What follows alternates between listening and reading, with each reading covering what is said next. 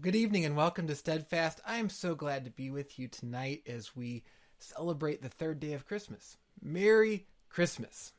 Now you might say, but Tim, Christmas was several days ago. I should just warn you that it's not going to discourage me. I just have to wish you Merry Christmas all the more then, because there's still so much more to celebrate. We have such a wonderful God. And we're going to be thinking over the next couple of weeks, actually 3 weeks, thinking about how we carry the joy of Christmas forward into the new year, that we don't just pack it up like we pack up decorations, but we focus on what God has done, and that empowers us to be able to do the things that God has for us in 2022. So that's what we have planned. I can't wait to share it with you. I can't wait to dig into God's Word with you. So let's come before our God, ask that He guide this process, and then we'll jump in. Let's pray. Father, thank you for your goodness this day and every day. Thank you for being with us, not just on Christmas Day, not just on a Christmas 2,000 years ago, but right here, right in this moment, wherever we might be as we gather together electronically. Lord, we know that you were there with us. Lord, would you help us to hold on to the peace that you offer us, to be able to sense your leading in the things that we do, to feel your love in every moment of the day. For we know that you are faithful and loving beyond all of the things that we could possibly imagine. We pray this in Jesus' name. Amen. I think probably more of us than usual had some sort of trouble this Christmas getting packages to arrive on time. Or maybe if you went to the store, getting something because they were having trouble getting things to arrive on time. And so there's this anticipation. Is it going to make it? Is it going to make it? And of course, that's always a part of the Christmas season as we're shopping for people. And say you go to Amazon or Walmart and they have the little table of here's the day you need to order by. And then there's a little note on the product page, will arrive by Christmas, will arrive after Christmas. And so you're filled with this anticipation. Is it going to make it? But imagine if it did make it. You order something that's just a perfect gift for someone, and you're so overjoyed that it's going to come, and it arrives, and as it arrives, you run out to the delivery person and say, I don't want it, send it back. The package, the gift, needs to be carried forward to the person whom it's intended for, whom you picked it out for. The joy wasn't just in finding it, but it's in giving it to that person and sharing it, and soaking up the memories that we made as it's given and so on. And if you just told the UPS or FedEx person to take it back, something would be lost. And yet sometimes that's what we do with Christmas itself, if you think about it. We look forward to it, we build up to it, and we get to Christmas Day, and then we basically return to sender. And we reset. And some of that comes from all the things we're going through in life. Certainly the last couple of years have worn in a very difficult way on almost all of us. I don't think anyone could have imagined what years like 2020 and 2021 would look like, how we would process it, all these sorts of things. And so perhaps maybe that's part of it, that we want to just close the book and just move on. And yet, as we look to move on, if we don't carry that joy forward and we don't share that joy with others, but we just move on to whatever, we're going to go into it with our own strength and without God's peace.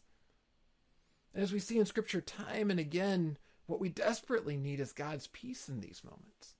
His joy, the very things that we celebrate at Christmas. It's why I love the 12 days of Christmas, because it says pause and reflect and soak in what we celebrated on Christmas Day.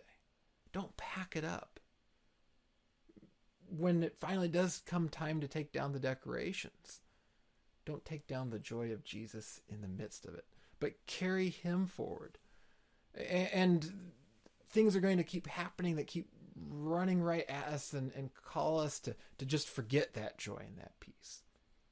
But what we see in the Psalms at time and again are times where the different psalmists are struggling with things that try to chip away at their peace and their confidence in God, but they call us to redirect our thoughts.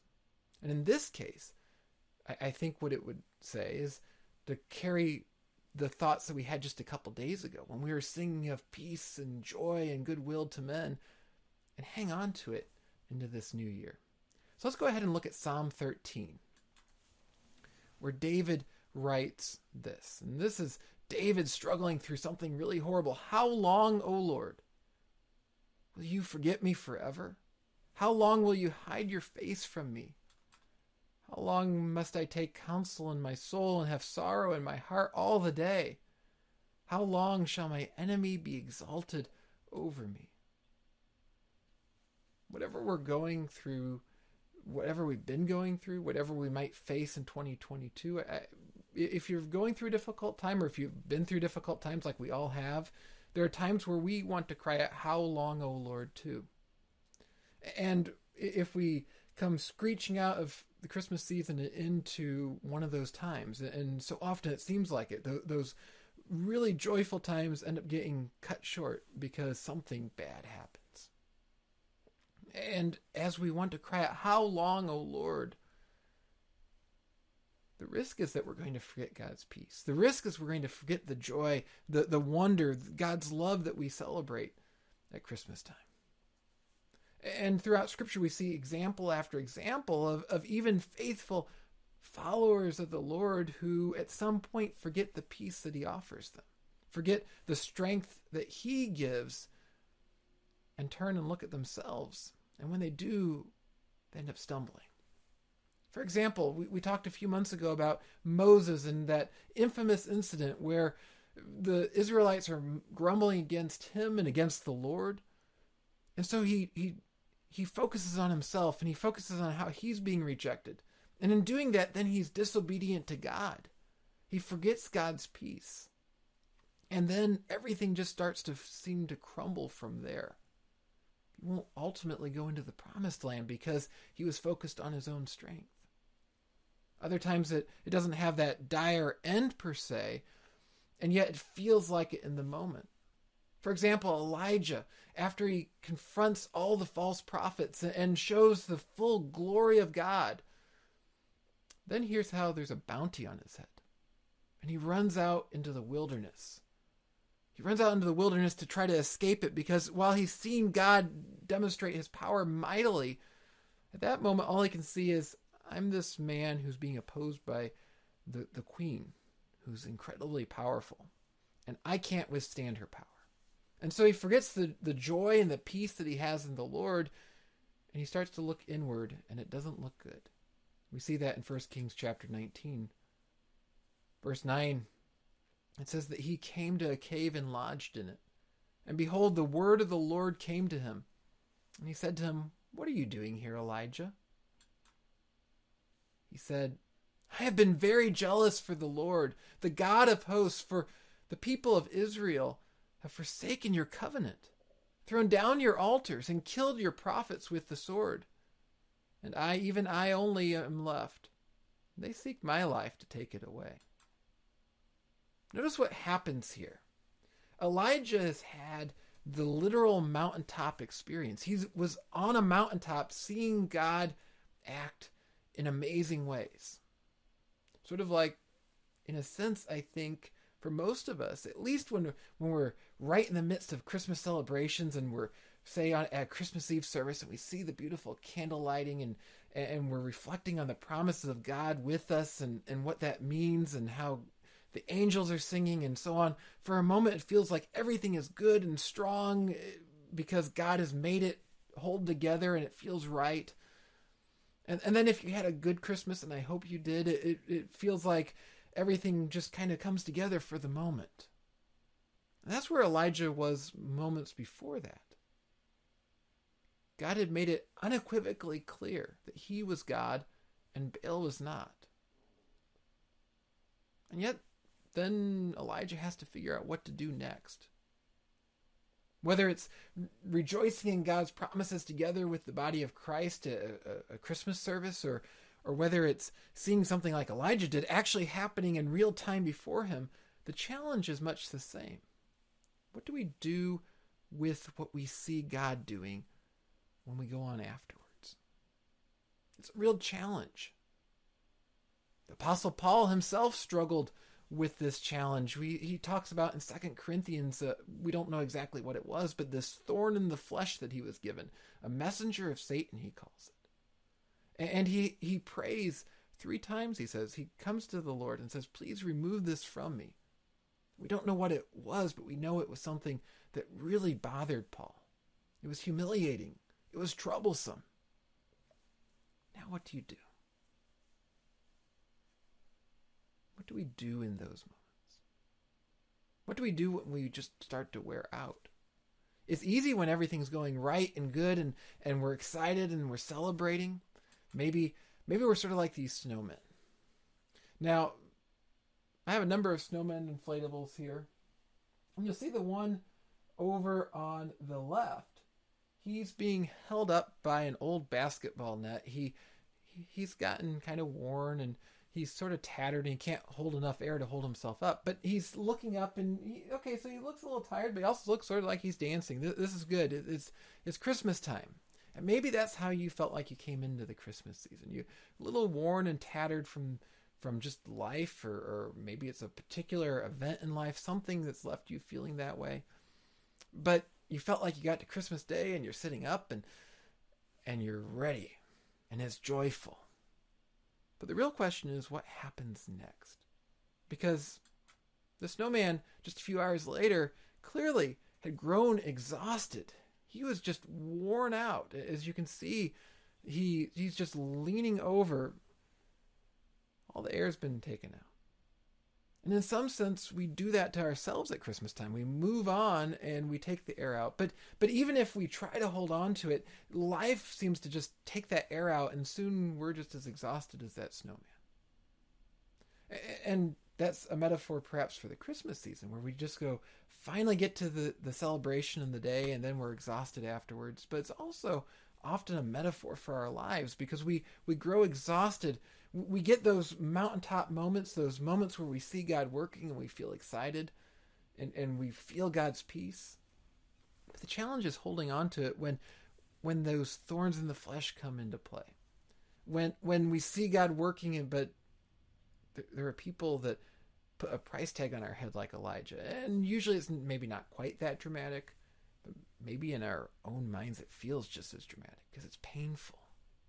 And we start to question, is God even leading us anywhere? Yes, we just hail the newborn king that's come into the world. And yes, we theologically know that the newborn king becomes the grown-up Messiah king who's both God and man. And that king still reigns today. But are we confident that he's actually leading today? Are we confident that when he calls us and he's leading us to places, that he's really there? And sometimes when we start to get to that place and we start to become discouraged and we start to look inward and we start to do our own thing, for a little while it actually seems better. Moses, when he ignores what God's told him to do and just does something else, he taps a rock twice and water comes out. God still allows the water to come out, even as he's focusing on how the people are rejecting himself, and he's not doing what God had called him to do. He's not presenting the holiness of God to the people. It appears for the moment that Moses taking his anger into his own hands has worked well, and his popularity with the people was probably going up even as he was failing to do what God's called us to do. But it has a cascading effect. It has a cascading effect for Moses. For Paul, it could have been the challenges as he was interacting with the different peoples that he was discipling. You see, Paul had had some amazing experiences, if you think about it. Lots of amazing experiences. He'd been called by Jesus in a way that we normally don't experience. He's on the road to persecute the church, and what does Jesus do? Jesus calls to him, and Paul goes through this amazing experience of actually directly hearing from Jesus. And then while he's shut down from doing anything for a few days, then he has the people of God led by the Holy Spirit brought right to where he's staying, and he's healed and he's taught and he learns more about who Jesus is. But then it goes on beyond that. Beyond that, Paul then has additional visions where he's brought up into heaven, he says, and he can actually interact with Jesus. He could easily have started to think, well, I'm a pretty special guy. Sort of like in that moment, Moses is sort of thinking, well, I'm the guy that all this rests on. And both of them had the possibility of losing their focus on God's peace and strength. And for a moment, Moses does. And Paul wasn't a perfect person, so it wouldn't surprise me if at times he did as well. But what we see here is that then he's allowed by God to go through this trial. He's allowed to face this discord in the midst of all the wonderful things that are happening, and he has to decide, does he wait? Does he try to fix it himself? Does he lose hope? What do we do when we feel like we've seen amazing things from God, but now we're waiting again? We've celebrated Christmas. We've rejoiced in the miracles and the wonder of what God has done. But now we're waiting again. Because the thing is, in our celebrations of the year, if you think about it, in a way it sort of feels like we anticipate, we celebrate Christmas, then we go back to waiting again. Because Jesus hasn't returned yet. And sometimes that waiting feels like it's for naught, that nothing good is going to come and fix that. The psalmist goes on in Psalm 13, "Consider and answer me, O Lord my God. Light up my eyes, lest I sleep the sleep of death. Lest my enemies say, I have prevailed over him. Lest my foes rejoice because I am shaken." What are we actually going to do? What are we going to do when we feel like everything is going wrong? What are we going to do just when we lose the warm glow of Christmas and we go back to January and February and March and April and May? Or are we going to go and look inside ourselves again and say, I don't have the strength to fix this, and it seems like everything that is bad is triumphing? Whether it's individuals who intend me harm, whether it's just circumstances at work not going well, whether it's finances, whether it's relationships, whether it's just general discouragement. What are we going to do? We looked last night on This Week at Little Hills. We wrapped up our series 52 verses and 52 books in 52 weeks by looking at Deuteronomy and Moses' end of his life. I want to go back there for a second to Deuteronomy 34. That verse once again says, "And the Lord said to him, This is the land of which I swore to Abraham, to Isaac, and to Jacob. I will give it to your offspring. I have let you see it with your eyes, but you shall not go over there." So Moses, the servant of the Lord, died there in the land of Moab, according to the word of the Lord. Moses waited and waited. He lived 120 years. He never experiences the promised land. Sometimes we feel like we never experience the promised land. We get close. On Christmas, we get really close. We see the beauty of what God is doing, and yet then it feels like we just move on. In Moses' case, he dies at that point. He never goes into the promised land. We wait, and then things are just bad. I love Christmas dinner. It's one of my very favorite dinners of the year. I love everything about it. And it was funny, actually, back on Thanksgiving, my family, we were talking about how you hear the horror stories about a turkey that turns out to be all green when you unpack it or something like that. And then what are you going to do? It's a holiday. And it's funny, we were talking about that, and then came the Christmas ham this year. And it turned out the ham was bad. Never had that experience before, but after waiting and waiting for this wonderful dinner, and it turned out to still be a very nice dinner, but after waiting and waiting, what do you have here? You have this ham that you've been anticipating. We'd gotten it weeks ago. You could see the promised land coming in this beautiful silver wrap package, and yet when it was opened, it didn't smell right. It didn't have the right texture. There was something just not right about it. Then what do? Do you lose hope? Well, hopefully you don't eat it. Certainly that. But what do we do when it feels like we've been waiting and waiting in life and we're handed a bad ham? Moses and Paul and Elijah and so many other figures in the Bible have to contemplate the same thing. what are they going to do? Is it just going to be a bad ham and then it's over? Moses has the bad ham of just getting to see the promised land but then dying. That's not the end for Moses. It's not the end for Elijah when he's out in the wilderness. In fact, we're told at the Transfiguration, when Jesus is there with his disciples, what happens?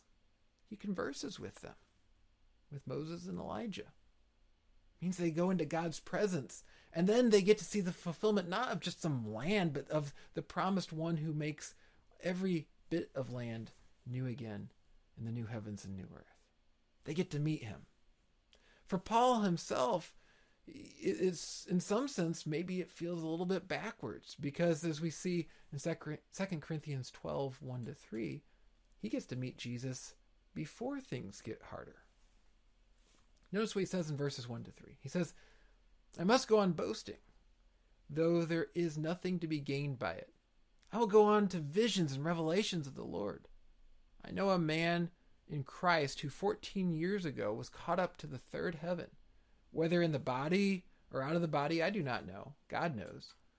And I know that this man was caught up into paradise. Whether in the body or out of the body, I do not know. God knows. Now, Paul's describing himself there, and this is one of those visions that I was referring to earlier. Paul gets to be caught up and actually go into heaven. He gets to experience it. He doesn't know exactly the mechanics of how it works, but wow, what a wonderful, amazing thing to experience.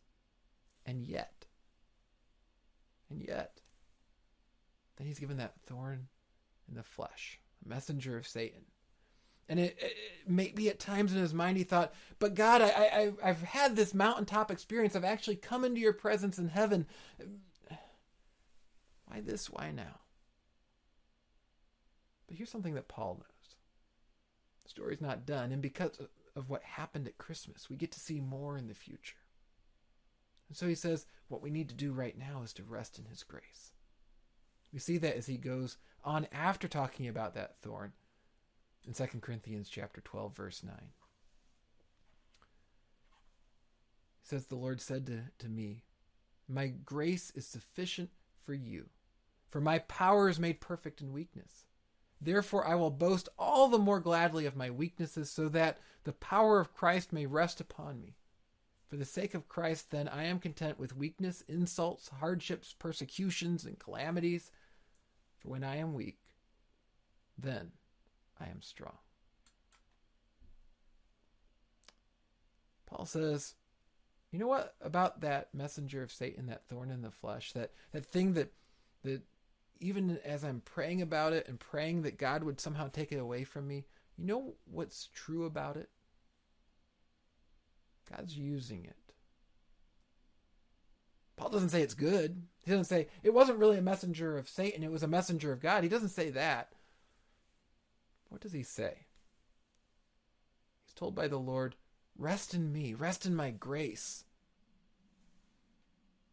And as you rest in his grace, Paul says, as he rested in Jesus' grace, then he gets to experience more of it. He says, yes, I've had these amazing visions in the past, but you know what? If all I had was that, if all I had were these stunning things that I could impress you by talking about, what would happen? I'd become conceited. He says that twice. Because he knows his human heart. If all he had was this amazing encounter with Jesus, and he'd say, look, you lesser mortals that haven't had those sorts of experiences with Jesus, listen to me, I'm amazing. But Paul's reminded that his strength isn't his own. That even those encounters with Jesus aren't because of himself and his own glory. So it is that he uses that kind of weird phrasing where he talks about knowing a man who's seen these things. He doesn't even want to put his name to it. Because he says, it's really about what Jesus has done. It's not about what I've done. And he says, in that then, I'm encountering Jesus more fully through all the hardships I go through. Because in that, I can see of my own strength, I'm not going to make it. But he has God's peace. He has the peace that was ushered in when Jesus was born into this world, that the angels sang about that would come to us. He has that peace. And so, even as his own strength is torn apart, even as he's humiliated by whatever is going on, and he can't become conceited because of this thorn in the flesh. What does he know? He knows that God's grace is sufficient for him, and that it's there for him, and that he doesn't have to get through it on his own. I think a lot of times we mentally know that, but we don't actually own that in our hearts. And so maybe this week you take down your Christmas decorations because you think, I just don't feel it. Christmas Day was great. You start taking them down because you feel like, but I can't seem to pull my life together. I can't seem to make everything right. And so I might as well just move on and see how somehow I can make some New Year's resolutions that will make life better. And we do that because we think it depends on me. And I fall into this all the time where I think, if I can just get everything right, this ministry is going to do better. I'm going to be able to reach more people. I'm going to do this. I'm going to do this. I'm going to do this. What do we see in Scripture?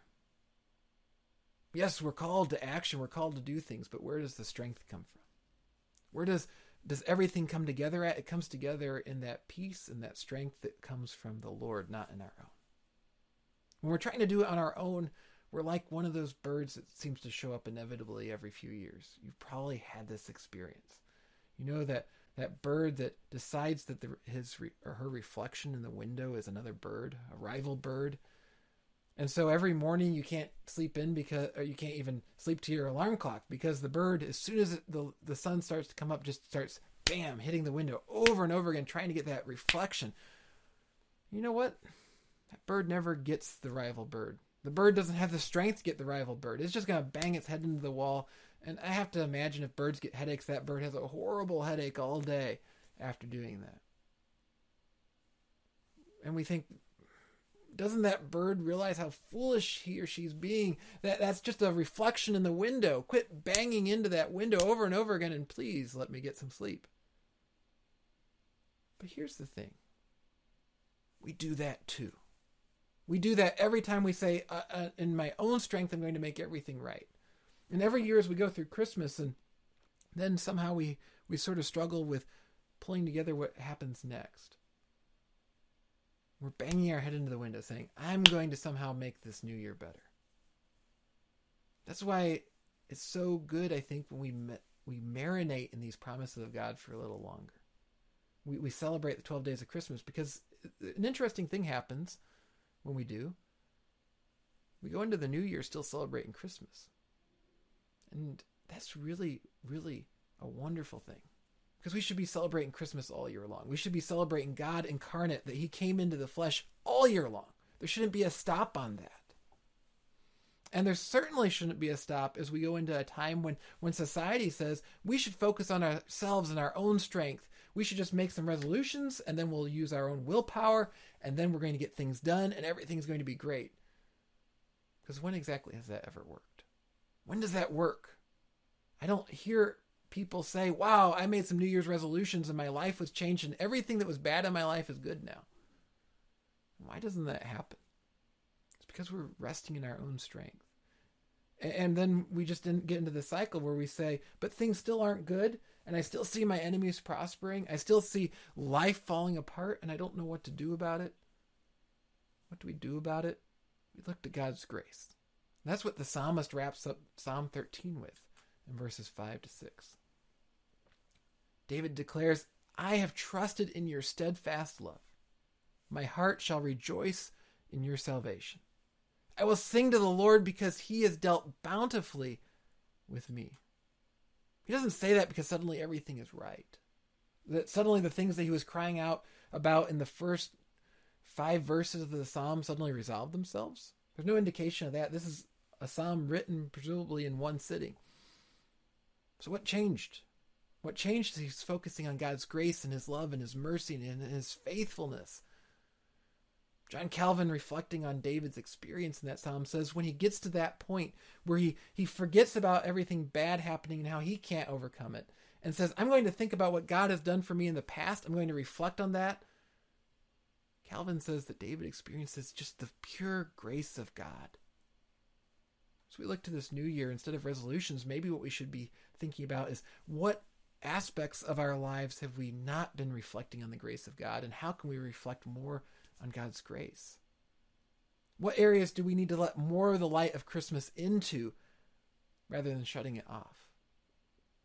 And when we start to see that, then we start to have peace in God's leadership, even when things don't seem to be quite coming together yet. And that changes our view of the world, our view of our leaders, our view of ourselves, our view of our churches. It allows us to have peace in hearing that God isn't going to fix everything, but his grace is sufficient for us as we wait, as we continue to wait for the day that God will fix everything. In our 12 Days of Christmas devotional, we're going through the story of Simeon and Anna encountering the newborn Jesus. And if you think about them and how long they waited, and then after they encountered the baby, they were still waiting. What were they called to do? They were called to reflect on this baby that couldn't yet fix anything. And say, but God's grace is sufficient for me. I know he's fulfilling his promises, and someday it's all going to be made right. And so they carried that forward and told everyone about what God was doing before it was even done. And that's what we're called to do too. Not to pack up the miracle of Christmas, but to take the new year, to forward it on to everyone else. Not to return the package to sender, but to go and unpack all that joy that God's been putting in there, that we've been celebrating over the past few weeks, and start handing it out to everybody that we encounter. And may that be our prayer tonight. That's my prayer for myself and for you, that we can unpack that joy and give people God's peace in the new year. Will you join me in prayer? Father, thank you for your goodness and your love. Lord, too often we pack up the joy of Christmas along with the decorations. We move on and we start focusing on our own strength again. We focus on New Year's resolutions. We focus on how we're going to make this next year healthier or happier or whatever it might be. What we need to do is focus more on you.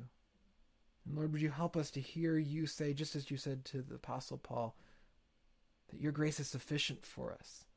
Would you help us to rest in it, to take whatever things are eating at us and challenging us and keeping us awake, and instead hold on to your peace in them. We pray in Jesus' name. Amen.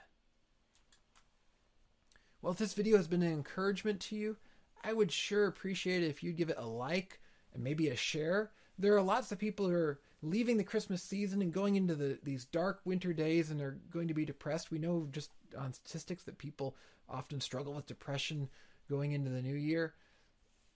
Share with them the God who's with them in that. Share with them the God who is there in every one of their struggles. I'm so grateful when you do. And I hope you'll come back here next week at 7 p.m. You can get the details of the series on our website, but we're going to be thinking next year about how we carry forward another part of that Christmas story, which is the belonging that God gives us. It's such an amazing thing that God says that we belong to him, and I hope you'll join me next week for that. In the meantime, we have so much going on. We have the 12 Days of Christmas devotional I've referenced throughout tonight. We're tracking along with it in this series, and if you haven't started yet, it's not too late. Again, you can go to our website. You can download that series. It's a free PDF, and there's a reading for each of the 12 days of Christmas. You can just jump into day 3 right now, and as you track with that, then these messages will also fit into that together. Also, there's Oh Christmas Stream, also linked to on the same page on our website, which is encouragement and devotionals and music and fireplace scenes and just wonderful Christmas celebrations going all the way until Epiphany, live streaming 24 hours a day until then. I hope that you'll consider checking that out. And finally, please join us on Sunday night for a brand new This Week at Little Hills series. I'm going to be joined by Jim and Melanie and Jason. We're going to be talking about it on Sunday night. We're going to be going through all 150 Psalms in the new year, and I can't wait to see you in 2022 to do that. I hope you have a wonderful and blessed week in the meantime, and I can't wait to see you again next week.